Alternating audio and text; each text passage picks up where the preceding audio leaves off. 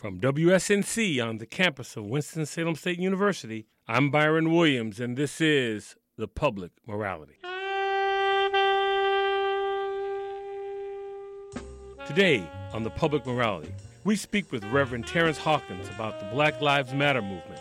After that, Bob Hall of Democracy, North Carolina joins us to discuss the recent decision handed down by Judge Thomas Schroeder upholding the election law passed by the North Carolina legislature. That's next on The Public Morality.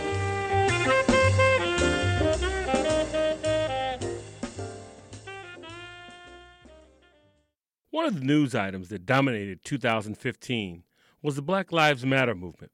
What began as a social media protest in the wake of several killings of African Americans at the hands of law enforcement morphed into a national effort with local chapters. Though it's a term that many are familiar with, fewer understand what the movement is about, and perhaps more importantly, what it is not about. Joining me to discuss Black Lives Matter is Reverend Terrance Hawkins. Reverend Hawkins has been involved in the Black Lives Matter movement at the local level as well as nationally. Let's begin with just providing a brief overview by you describing the Black Lives Matter movement. Talk about what it is and perhaps more important, also give some discussion about what it's not. Sure.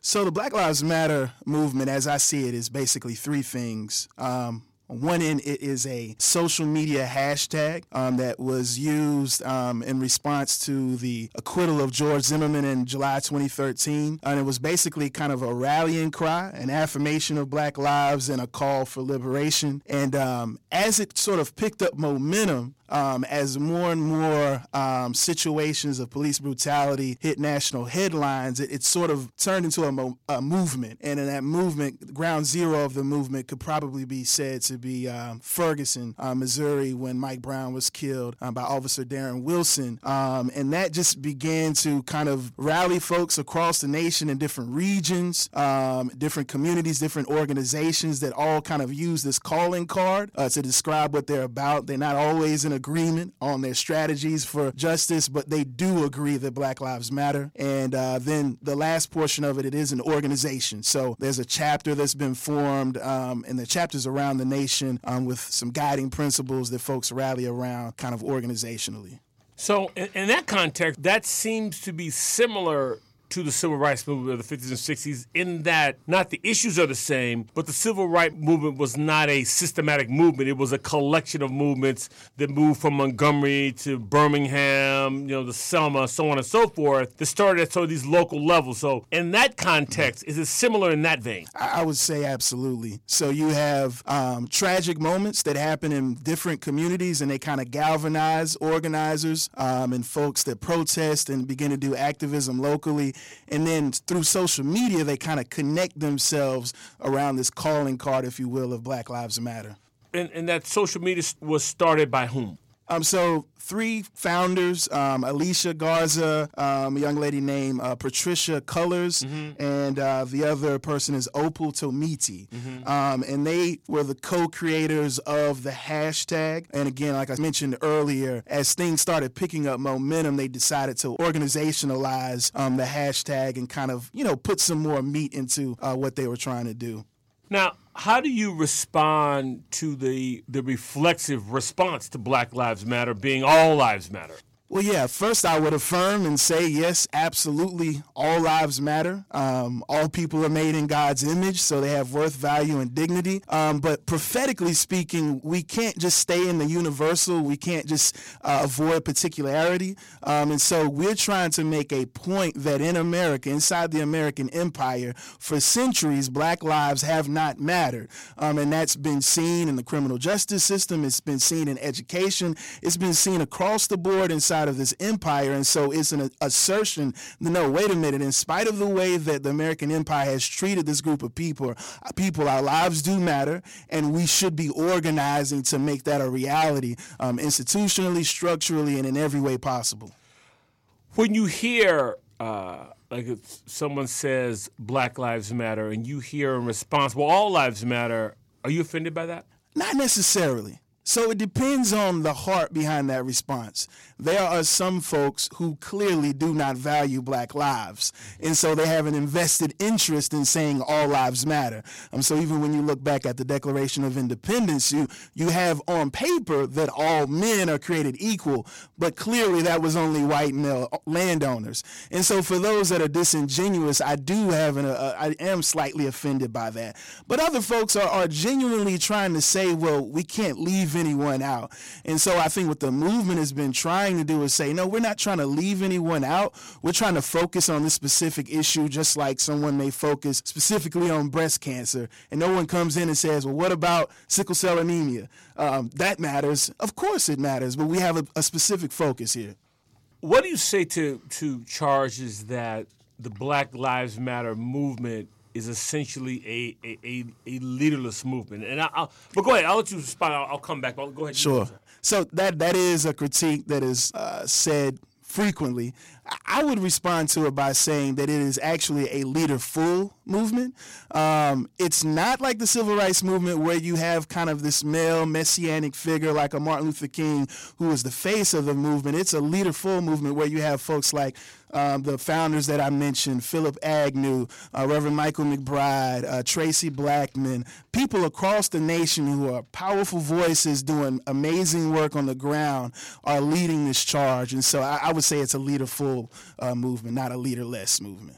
I want to stay with that for just a moment because one of my observations to that has been not so much that you need an individual to be the face of the movement, but you do need, in my view, a coherent message. So, for example, when violence crops up in, say, Ferguson, with a cohesive message, as in say Martin Luther King, 1968, when violence broke out in Memphis, there was that cohesive message that said, okay, that is not part of our movement, and you can delineate. Otherwise, when people are watching on television, that's Black Lives Matter, turning over cars and burning.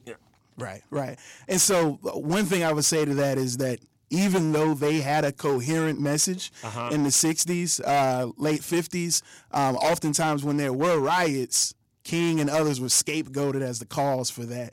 And so I think that dynamic will always be there. But I do agree that, the social media aspect of the movement is a blessing and a curse at the same time. So it's a blessing because it gives normal, everyday people access to amplify stories and to push the conversation and the national dialogue forward in ways that they probably couldn't because they can't access mainstream media.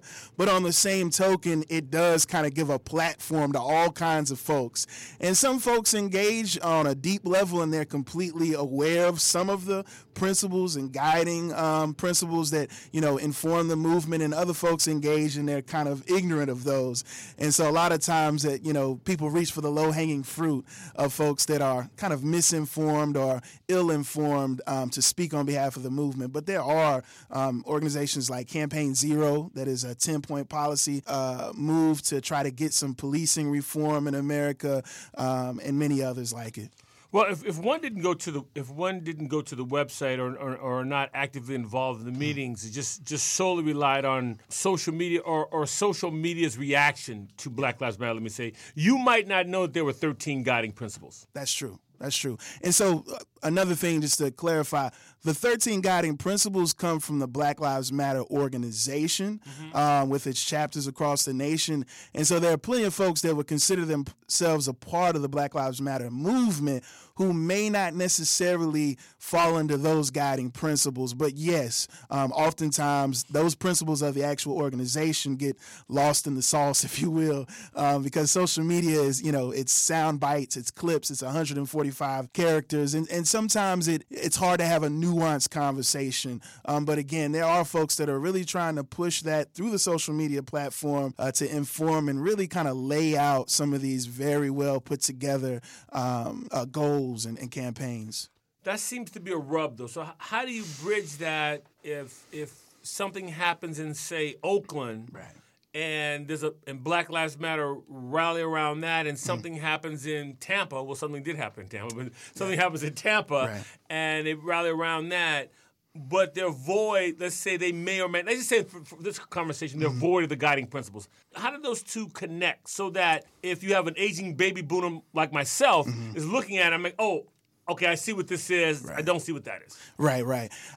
I think some of the efforts are to, like I said, form chapters in those areas. So before an incident, trying to organize the community and kind of rally them around these principles so that in the event of an incident or a tragedy, that's already in place. And then when there are tragedies, many networks bring folks out to help organize. So things happen across the country and folks like Reverend Sekou are sent out, or Michael McBride is sent out, or some of the organizers, the founders of the Black Lives Matter organization come out and they do teach and they do training, kind of similar to what Reverend Barber does. He always says agitation in the streets, education in the church, and then legislation in the courtroom. And I really think that many folks are trying to kind of continue that tradition that we found, prevalent in the civil rights movement. I'm going to read you a quote. President Obama stated this recently in London. It is assumed, he was referring to the Black Lives Matter movement, just to be more precise, quote, once you've highlighted an issue and brought it to the people's attention and shined a spotlight, and elected officials or people who are in position to start bringing about change are ready to sit down with you, you can't just keep yelling at them. What would you say to that? Yeah, so obviously you can find clips of Black Lives Matter protesters disrupting Bernie Sanders rallies, things of that nature. So that is one tactic, yelling, being disruptive, which obviously it's connected to a tradition of disruption. It may be a slightly different approach to disruption, but nevertheless it's similar. But I think what gets lost in Obama's comments recently in London is the fact that there are plenty of folks who are meeting with local government officials to do dialogues, to work for policy change and to reform the criminal justice system. There have been folks that organized and met with President Obama himself and laid out policy strategies. They've gone to the UN. A lot of the things that people critique the Black Lives Matter movement about are things that are actually being done, but somehow it just doesn't, it's not a part of the narrative. And I think part of that is because this movement isn't really undergirded by the nonprofit industrial complex. So organizations like the NAACP and Urban League, yes, they're involved, they're doing work. But a lot of these organizers are like 20-year-olds. They're in their early 20s. Some of them are underprivileged. They're poor folks. So a lot of the access and resource to really kind of brand yourself and make sure that what is being spoken about you publicly is accurate is lacking. And so it's a grassroots movement with its flaws, and it's a baby movement. In many ways, it's only about 2 years old. So I see signs that it will continue to mature and develop, and some of those critiques will be kind of dismantled. And that runs counter to your last point, runs counter to some of the critiques I've heard, which I've heard the cynical critique that this is a seasonal movement, that once the presidential election is over, Black Lives Matter will go the way of VHS. Yeah, my read is that that won't be the case. In Ferguson specifically, the sustained protests are only rivaled by the Montgomery bus boycott in terms of length. And I think there are many folks poised and ready to be long-distance runners for justice. I really believe that. And so I don't think that the presidential campaign, the end of that, will signal the end of Black Lives Matter movement. I think it'll continue to grow and continue to engage from various angles. Another critique of Black Lives Matter is that the Black Lives Matter movement, we hear them when a white officer shoots a young black man or black woman, if you will. But we don't hear them on black crime. And let me just expand on that. Last week, two of the officers were black, were indicted and were convicted, pled because they had actually killed people during Hurricane Katrina. And the Obama administration indicted them. They just pled guilty. And you don't hear anything about. I mean, I'm not saying that's true or not, but Yeah. that's sort of the critique. Absolutely. So one, I think it's disingenuous when folks bring that to the table in a conversation that's specifically about state violence. A lot of times that's just the way to avoid a deeper dialogue. And then on the other end, being someone who is black who works doing youth development, gang intervention, my friends across the nation, most of the ones that are involved in the Black Lives Matter movement are also on the ground doing stuff like character education and solutions to poverty. They're addressing root causes to intra-community crime. So I even reject the term black on black crime in many ways. It's a racialized term. So if you think about violence, most violence is intraracial. You tend to kill and hurt people who you live in close proximity to. And because America is severely segregated here in 2016, black folks tend to kill black folks. So I think 85% of murders of black folks are committed by a black person. About 82% of murders of white folks are committed by a white person. But you never hear that type of critique on the white community.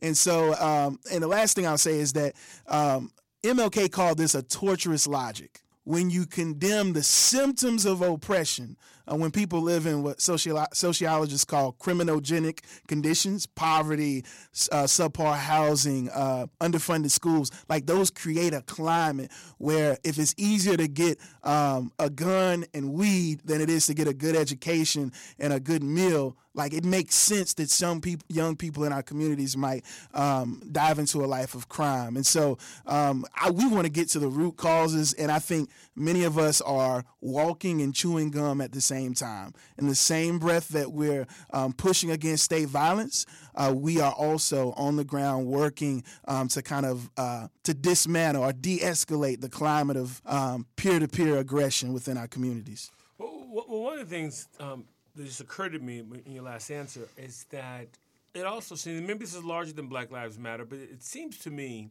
that it's only when cars are turned over in Ferguson or a CVS is burned that poverty even comes into the conversation. Exactly. And somehow, I mean, as long as poverty is a subtext, we're never going to make any progress. True. How do you see that? Yeah, there's one theologian that says the poor show us who we are, the prophets show us who we could be. So we hide the poor and kill the prophets. And in many ways, we have socially engineered communities that are meant to be off the radar of the mainstream public.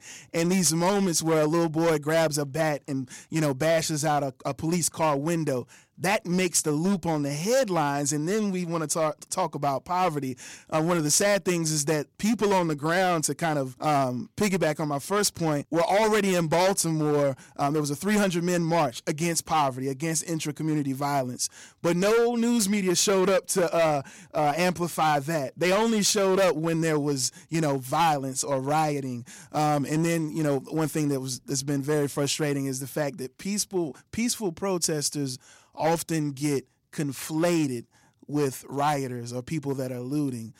So there's no nuance in the way we talk about it. Everything just gets kind of pushed into this one little pot, and it's all the same. But yes, to your question, poverty has to be on the table and central to our conversation, because 9 times out of 10, the folks that are victims of the criminal injustice system are poor folks. And so we've got to get to the root of those. And I do think there are folks that are really working on that.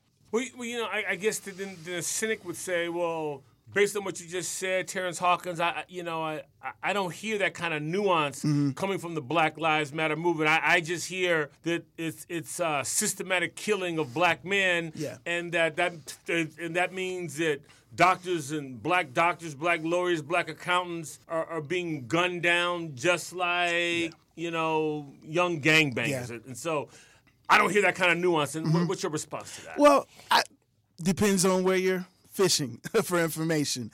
So if you're just looking at your friends on Facebook and Twitter, yeah, someone may just make that very broad brush statement. But when you get into like the leaders of the movement and hear what they're saying in the interviews and kind of listen to how they're viewing the situation, you hear that nuance. You hear the fact that the criminal justice system, what some people call Jim Crow Jr., it functions primarily based off of race and poverty. So it's this mixture of both that creates the realities on the ground, where a young black man is far more likely to do jail time for possession of drugs than his white counterpart for the exact same crime. And so when you see someone dead on the street, unarmed, killed by a police officer, really what you're seeing there is the peak of the iceberg. But if you follow that mountain down, the slope down, you'll see all these other things. And I think there are folks trying to highlight the root and the peak. Historically speaking, is there something, I contend, I've always contended that for whatever reason, the peculiar history of black people in this country is that we have served as moral data points for the nation. Mm-hmm.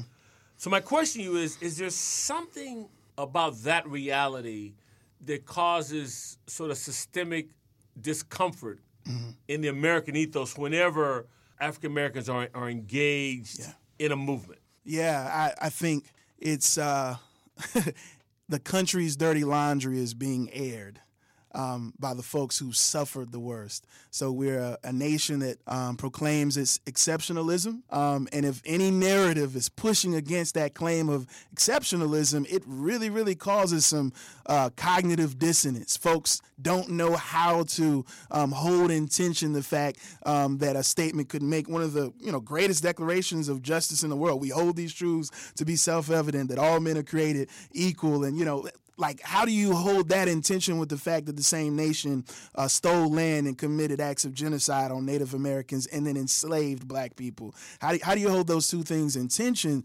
And normally the tendency is to kind of downplay that history of oppression, to kind of water it down, dilute it. And so when someone says, no, we're not going to engage in, as Cornel West says, deodorized discourse, and we just let it be funky, people have a problem smelling that. They don't want to smell that. But I think the Black Lives Matter movement and movements before it have put that stench right on the front street so that people could smell it and see what this country is. And I think all countries, nations, from a faith standpoint, are judged by the way they treat the least of these. And when you look at the hierarchy of race, which is a lie, but black folks are at the bottom of that totem pole.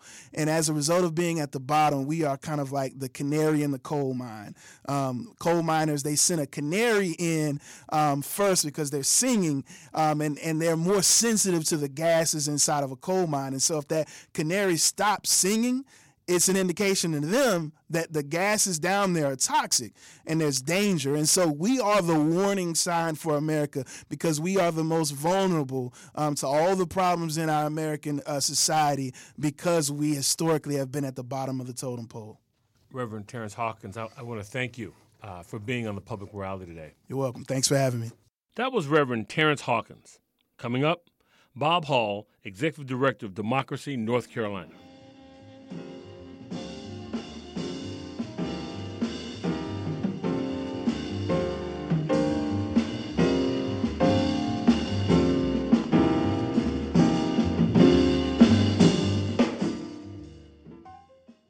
Another issue that grew great attention in 2015 was the 50th anniversary of the Voting Rights Act of 1965. But when the Supreme Court ruled in Shelby County versus Holder, many saw it as gutting Section 5 of the Voting Rights Act, allowing a number of state legislatures, once under jurisdiction of the act, to take swift action to make voting more difficult. In Winston-Salem, North Carolina, federal judge Thomas Schroeder recently upheld the North Carolina voting law. To discuss with me Judge Schroeder's ruling and the next steps is Bob Hall. Hall is Executive Director of Democracy North Carolina, a nonpartisan organization that collects data on money in politics and voter participation. Bob Hall, welcome to the Public Morality. Thank you for inviting me. Why don't we begin with you providing a recap of Judge Thomas Schroeder's recent decision in federal district court that upheld what many view as voter restrictions in North Carolina? Well, this is a federal judge ruling on our state law, the changes that have happened.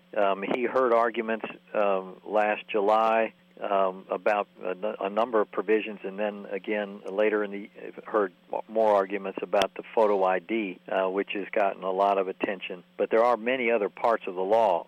He wrote then nearly a 500-page decision that came out last week, and it's a sweeping, really an affirmation of what the Republican legislators did. If you read it, you can see that he's very dismissive of the plaintiffs, the folks that are challenging the changes. He's very dismissive of their arguments. He kind of cherry picks some of their quotes to where a witness might say, "Well, it's theoretically possible that this could happen." Well, that's the part he picks up. It's amazing, but it's a strange decision. So he's upholding all the provisions related to the photo ID, the same-day registration, which we have had as a backup for folks who miss the 25-day cutoff to register, and they go to early voting. They can register and vote. They have to show identification. They've always had to show identification to use that provision. He's eliminated that. He's eliminated the out-of-precinct voting on election day, where you're in the right county, you're properly registered. You just show up at the wrong precinct, where you're going to, where you're picking up your kids at school, for example. He's eliminated that. He's eliminated the pre-registration of teenagers, and he's affirmed that the early voting period can be shortened by a week. And then, the language in there is, there are several things that I thought were very telling. One is he says, oh, yes, we've had discrimination in the past in North Carolina, but there's nothing in the last quarter century, no official discrimination, he says, has occurred in the last quarter century of any consideration. I mean, that's a pretty strange telling. It's a very instructive as to where he is sitting as a white man in a privileged community, is essentially not recognizing that official discrimination goes on even today. And then he also says that the burden on the Republicans to show any evidence of fraud is not relevant. They do not have to show any evidence of voter fraud to bring in all of these changes. Now, that's a pretty important conclusion for a judge to make. So we're pretty unhappy with it. Would it be fair to say that you're disappointed, but in some respects not surprised? I'm not surprised, yes, because of the way he started telegraphing decisions early on in the debate in his court as one side versus the other, and you can kind of get a sense of what the judge is viewing. So, yes, I'm not surprised.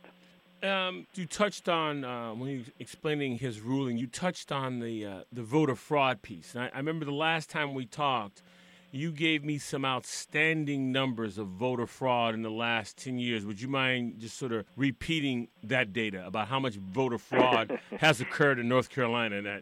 I think there have been like 4 cases of somebody trying to impersonate someone else or voting in the name of someone else over the last, let's see, it goes back to 2000. So it's I think it was 14 years at that point, from 2000 to 2014. There were 4 cases, and this is out of millions and millions of ballots cast in those years. And when they looked at them, even then, I think there were a couple where it was a junior voting in the name of the senior, and they made a mistake in how they did it. So, yeah, I mean, it's infinitesimal compared to the impact.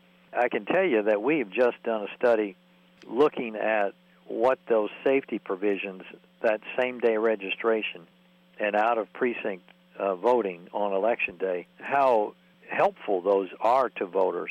And you contrast that with the number 4. In just this one election, the primary of 2016, March of 2016, there were 22,800 people who showed up during early voting, and it turned out their names were not on the registration rolls, and they registered and they voted during early voting. Now, that's because same-day registration was not repealed until this judge made his ruling.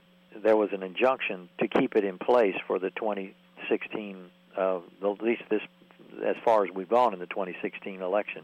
So that just shows you that in one election, you've got 22,000, more than 22,000 folks using this provision that he's now eliminated, and just juxtapose that with the number 4. I mean, out of precinct was over 6,000 people that were able to vote using that provision. So, if I understand you correctly, this could be eliminated in the general election? In the general election, right. In the November election, if Judge Schroeder has his way and the Republicans have their way, those provisions will be eliminated. They will be in place for the June primary that's coming up here relatively soon. But he has ordered that that the law move ahead with all of its impact for the general election.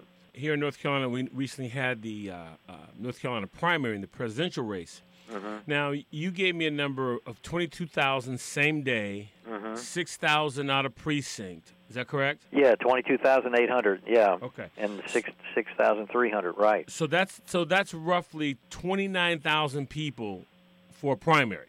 Yes. Now, statistically, general elections usually draw more statewide than a primary. Yes. So if those measures are in place, we could be talking about maybe 40, 50,000 people disenfranchised? Oh, yeah, definitely. Now, I can tell you that in 2012, in our last presidential, 97,000 people used same-day registration. So you're right. I mean, there's a much bigger group of people come, and they're often more what we call more occasional voters. They're not as savvy about the whole election process. They don't participate in primaries. They just get excited about the general, and they go, and they don't necessarily know all the rules, and so they think they can go and vote. And it turns out they don't have the right paper, or they thought they registered at the DMV, and the DMV paperwork didn't go through. Whatever the reason, it's tens and tens of thousands. Now, it's difficult not to look back on the North Carolina legislation. What was it, HB 589? Was that the original legislation? Right. And that came out, very shortly after the Supreme Court gave its ruling in Shelby County versus Holder. Exactly. So, and I'm thinking about, you just said how Justice Schroeder sort of gave a sociological analysis that things are better. There was discrimination, but it's no longer. And then I'm thinking about Justice Roberts' decision about the Voting Rights Act piece. And so I'm asking you to get me out of this mess by talking about a little bit about Shelby County, the Voter Registration Act, and how that sort of impacts all this stuff that we've got going on now. The ball's in your court, Bob. See? Okay. Well, yeah, unfortunately, the ball's in the judges' courts. As I tell you, they've got tremendous power.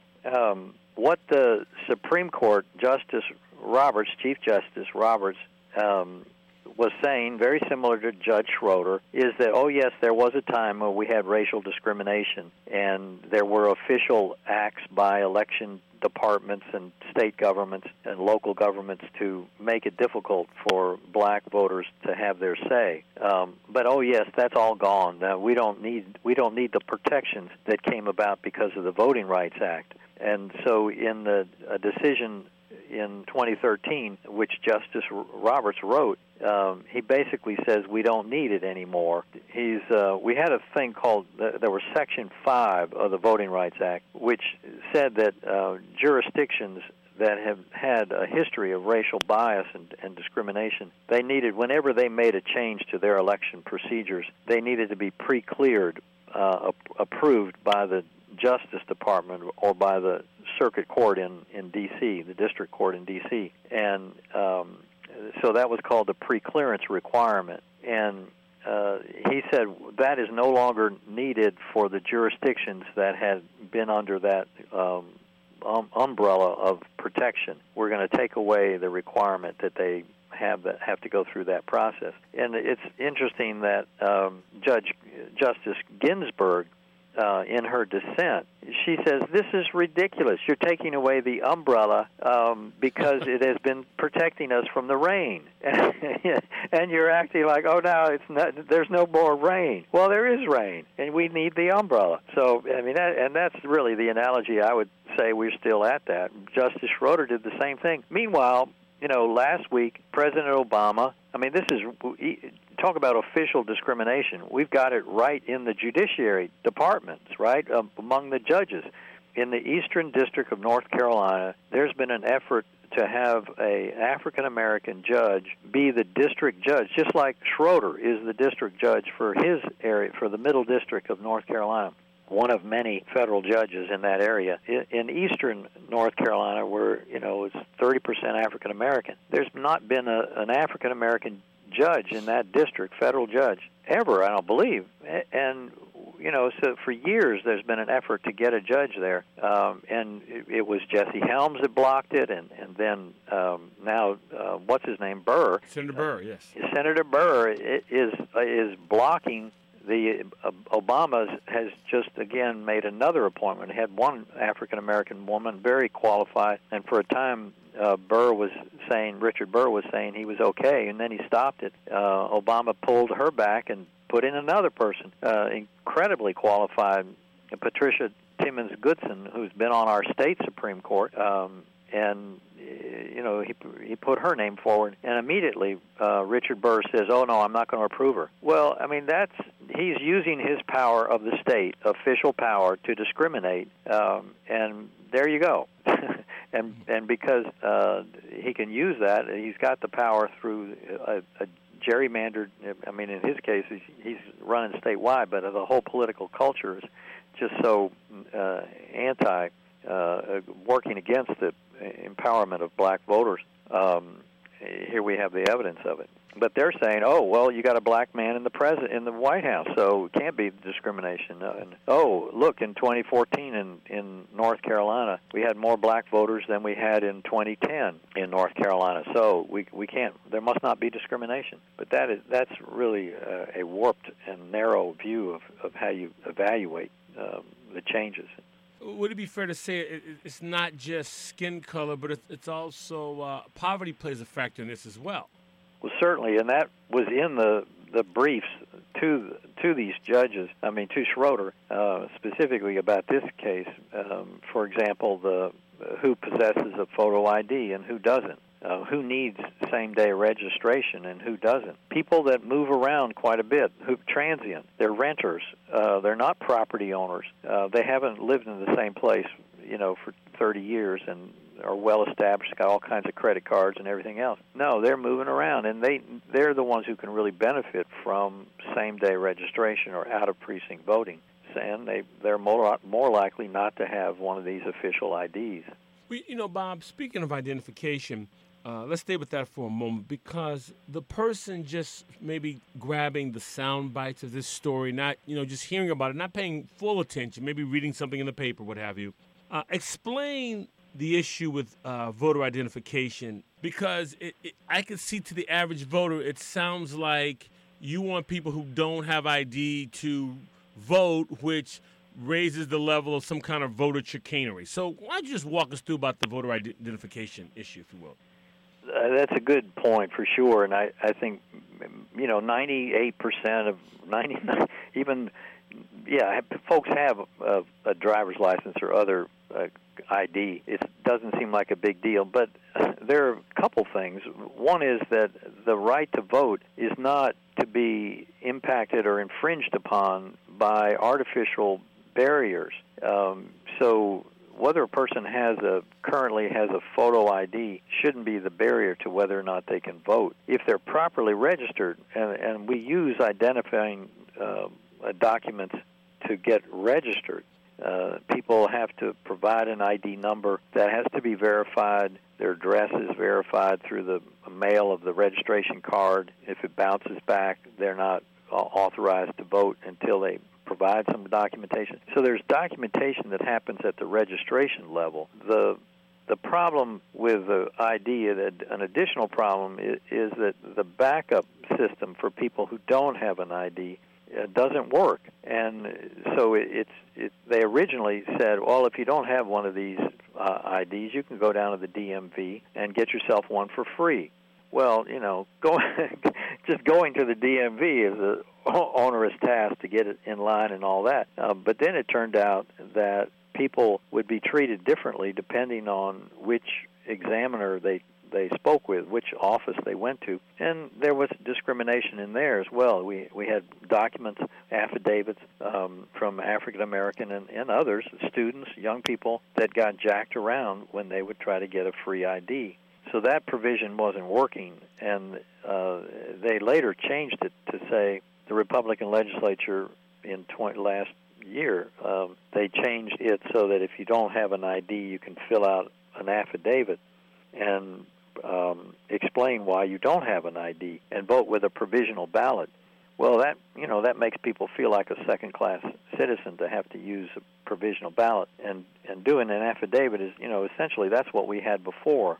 We would go in to vote. We would have to give our name and our address, and we would sign an authorization statement. People did it so automatically they often didn't even realize it, but they were signing a statement that says, I am who I am, under penalty of perjury, I swear, and you sign that statement. Well, now the backup is you're signing this affidavit saying you are who you are, and you check a box about why you don't have an ID, and there's pre-formatted answers in there, like work schedule or my family responsibilities, but there's an other box. And so we've now had the experience of 2016 March primary where really over 1,000 people went in who did not have an ID. Actually, over 2,000 people went in without an ID. And about half of them were approved and about half of them were rejected. And it turned out that, again, it depends on where you were as to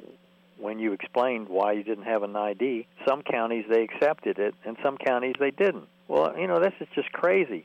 So you've created this bureaucracy, lots of all these lines. Poll workers have to be trained, and they're not doing it properly. And meanwhile, people's voices are being smashed. Their First Amendment rights, their voting rights, are being denied. And they're bringing this all in. People are confused. They're staying. Some folks are just staying away because they don't know what's going to happen to them. So we think it's easy to say, everybody needs an ID. You got to have that to cash a check. Well, some people don't cash checks. Right. So, and voting is not the same thing. Voting is your integrity as a citizen, your ability to be a part of a society. We want everybody voting. We shouldn't be creating these false barriers. Speaking with Bob Hall, Executive Director of Democracy North Carolina, you just touched on something. It's probably easy, given this country's history, to look at it through the lens of race. We've talked about also the issues of poverty, but this issue of voting it goes right to who we are as a nation, does it not? Yes, it does. It really it is sort of like the promise. There's an economic promise that comes with America. There's also this democratic, this political promise that comes with America. That is, it's incredibly radical concept that every person's voice should be heard and every one of us is equal at the ballot box. My gosh, that's so dramatic a statement that it does, and it kind of undergirds the reality that we're supposed to all be equal. We're to be treated equal. We have an equal voice in our political destiny, our self-determination.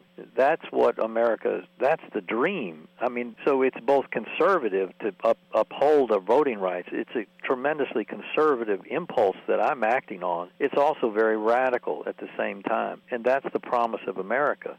We want this to be fulfilled. We want to see it living today and not being denied.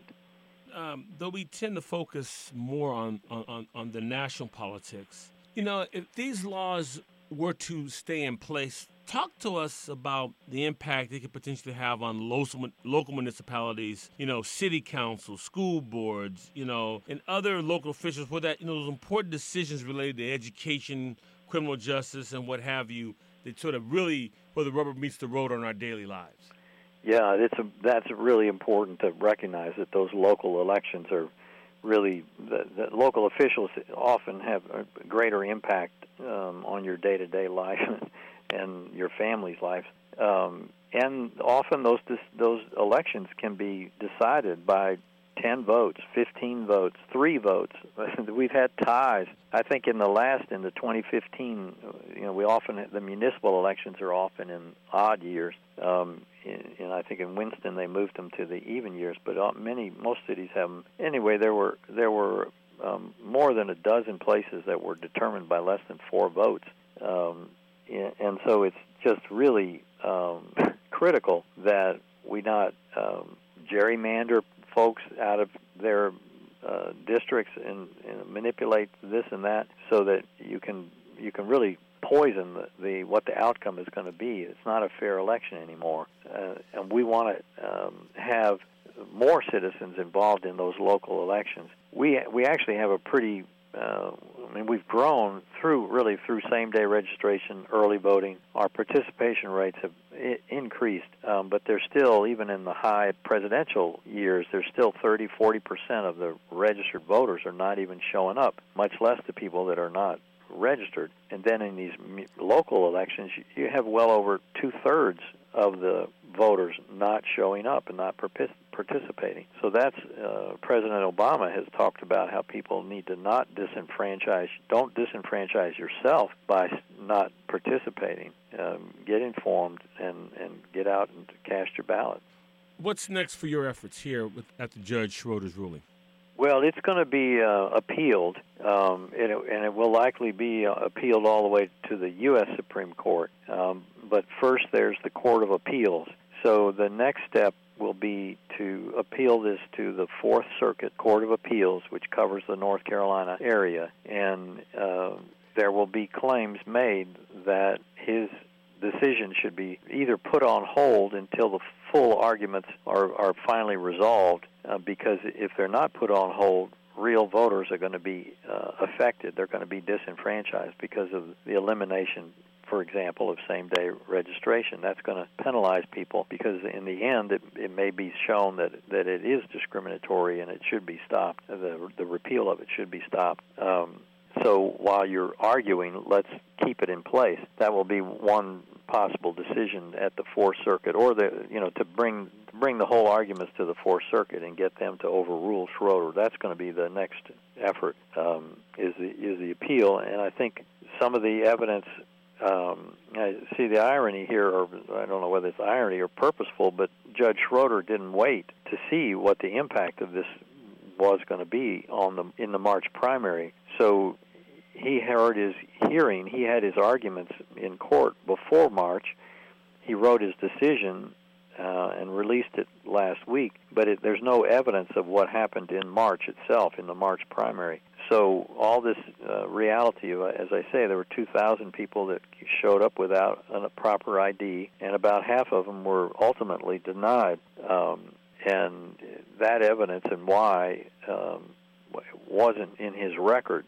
So it's somehow the new judges need to take a cognizance of that. So that's one thing at the federal level, appealing his decision. In the state courts, there's also a challenge, and that'll probably be heard later this summer. So it's running on a parallel track, but there's arguments against arguments to eliminate the ID requirement and all of the complexity involved in it. That's needless and violates our state constitution. So there's a couple things like that. Meanwhile, we want to educate voters about these new rules and get them prepared regardless of whether they're there or not. We need people to go ahead and register now and check their registration. We need them, if they wait till Election Day, to be sure they vote in their own precinct. Don't use out of precinct if you can possibly not, and so on. So we'll be doing big education efforts. And before I let you go, for those who may want more information about what's going on in terms of these voter laws, give us your website. There's two. Okay. One is the kind of all-purpose election information is ncvoter.org, ncvoter.org. Our own website is democracy-nc.org, democracy-nc.org. And there's a hotline, 888-RVOTE, OURVOTE. which is a helpline. Can you repeat that one? Repeat The that? 888 our vote, which is it's 888-687-8683. Okay, that's good. Bob Hall, I want to thank you for being on the Public Rally today. Thank you for inviting me, and thank you for all you're doing. That was Bob Hall, Executive Director of Democracy North Carolina. Coming up, my closing remarks.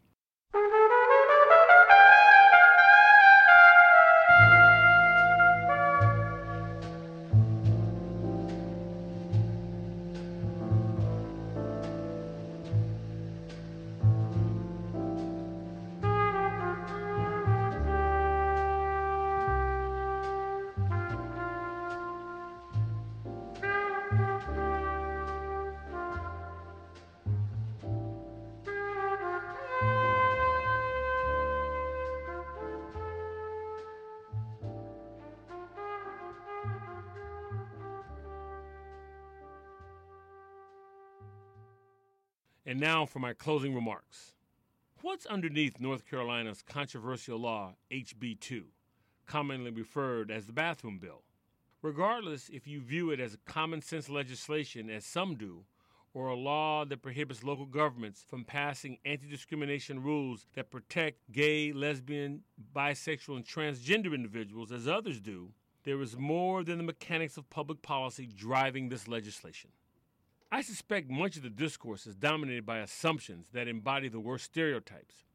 The seductive nature of this approach is that it falsely endows an individual with a degree of certainty to the point that it invalidates any opposition. I'm always concerned with reactionary legislation because its tentacles invariably reach into the abyss of unintended consequences more rapidly than bills that go through a more prudent process. Doesn't the national backlash from a wide variety bear this out? Though it is easy to respond to such opposition as the insidious work of the liberal agenda, it is not just liberals who find HB 2 appalling. Companies such as Pfizer, Citibank, and Bank of America do not routinely dwell in the bastion of liberal orthodoxy, but are united in their opposition to HB 2. Contrary to popular opinion, recognizing equality for the LGBT community is not, quote-unquote, a philosophically liberal issue. I know a number of individuals who identify as politically conservative but vehemently oppose HB 2. Why? It is due to the fact that their child, niece, nephew, or someone else close to them has come out. For many, HB 2 is not a detached form of legislation based on a theoretical position. It is viewed as harmful to those whom individuals know and love. The human condition is ripe with examples of how the status quo conveniently truncates that which it does not understand so it can justify its position. I suspect underlying support for HB 2, at least a portion of it, is fear. One of the hallmarks of identifying fear in the public discourse are the protestations of what it is against, more so than what it champions, offering simplistic shibboleths to support its position. Through the use of heightened decibel level and repetition, it falsely creates the persona of legitimacy.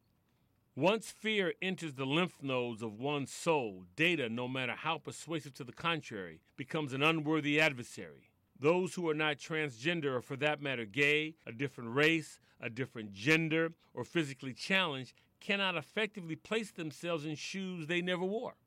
Thus, we are always limited to the parameters of our perspective, which should invoke humility, but fear is undaunted by such realities. Instead of acknowledging what it does not comprehend, fear, supported by representing the status quo, develops a straw person by which it can clothe in fear's worst assumptions. Specifically regarding HB 2, the most popular canard being transgender equates to pedophile. This is a powerful argument for those operating in fear. But if we allow sanity to briefly enter the discourse, does one really believe the city of Charlotte, which passed the original ordinance that necessitated the North Carolina legislature to draft HB 2, would spend over a year to create a law that would benefit the rights of pedophiles? And moreover, there is not a scintilla of data that links pedophile behavior with being transgender. But fear is relentless. Before unleashing the erroneous transgender/pedophile correlation, fear ensures that the humanity of transgender brothers and sisters remains invisible. Systematically robbing one of his or her humanity is the first step in the humanization process. It would have been impossible to annihilate Native Americans, enslave Africans, or set up internment camps for Japanese Americans if one did not first deprive them of their humanity. Once complete, what would be normally considered counterintuitive, that being robbing one of their humanity while maintaining one's own, becomes normative because it is ensconced in a cocoon that is resistant to self-reflection. In lieu of self-reflection, fear inserts a socially acceptable certainty which allows individuals to inflict their discomfort onto others. But one would be hard-pressed to point to a time fear made the country better. When have the fear-induced assumptions toward those deemed as other, unworthy of mainstream status, been brought to fruition? All that was accomplished was to simply delay the inevitable. The only disinfectant for fear is courage and curiosity. Rather than supporting HB2 based on erroneous assumptions, why not reach a judicious decision through the less traveled path of courage and curiosity? The latter propositions open the door to enlightenment because it replaces certainty with humility. One wonders the fate of HB2 if the North Carolina legislature replaced fear and certainty with courage and curiosity. For courage and curiosity are the proven tools that move us to that more perfect union. The Public Morality welcomes your comments. You can contact me at byron@publicmorality.org. That's Byron, BYRON, @publicmorality.org. And for those who would like to hear the archive broadcasts, you can find those at our website, which is publicmorality.com. That's our show for today. The Public Morality is produced by WSNC on the campus of Winston-Salem State University. For all of us at the Public Morality, I'm Byron Williams.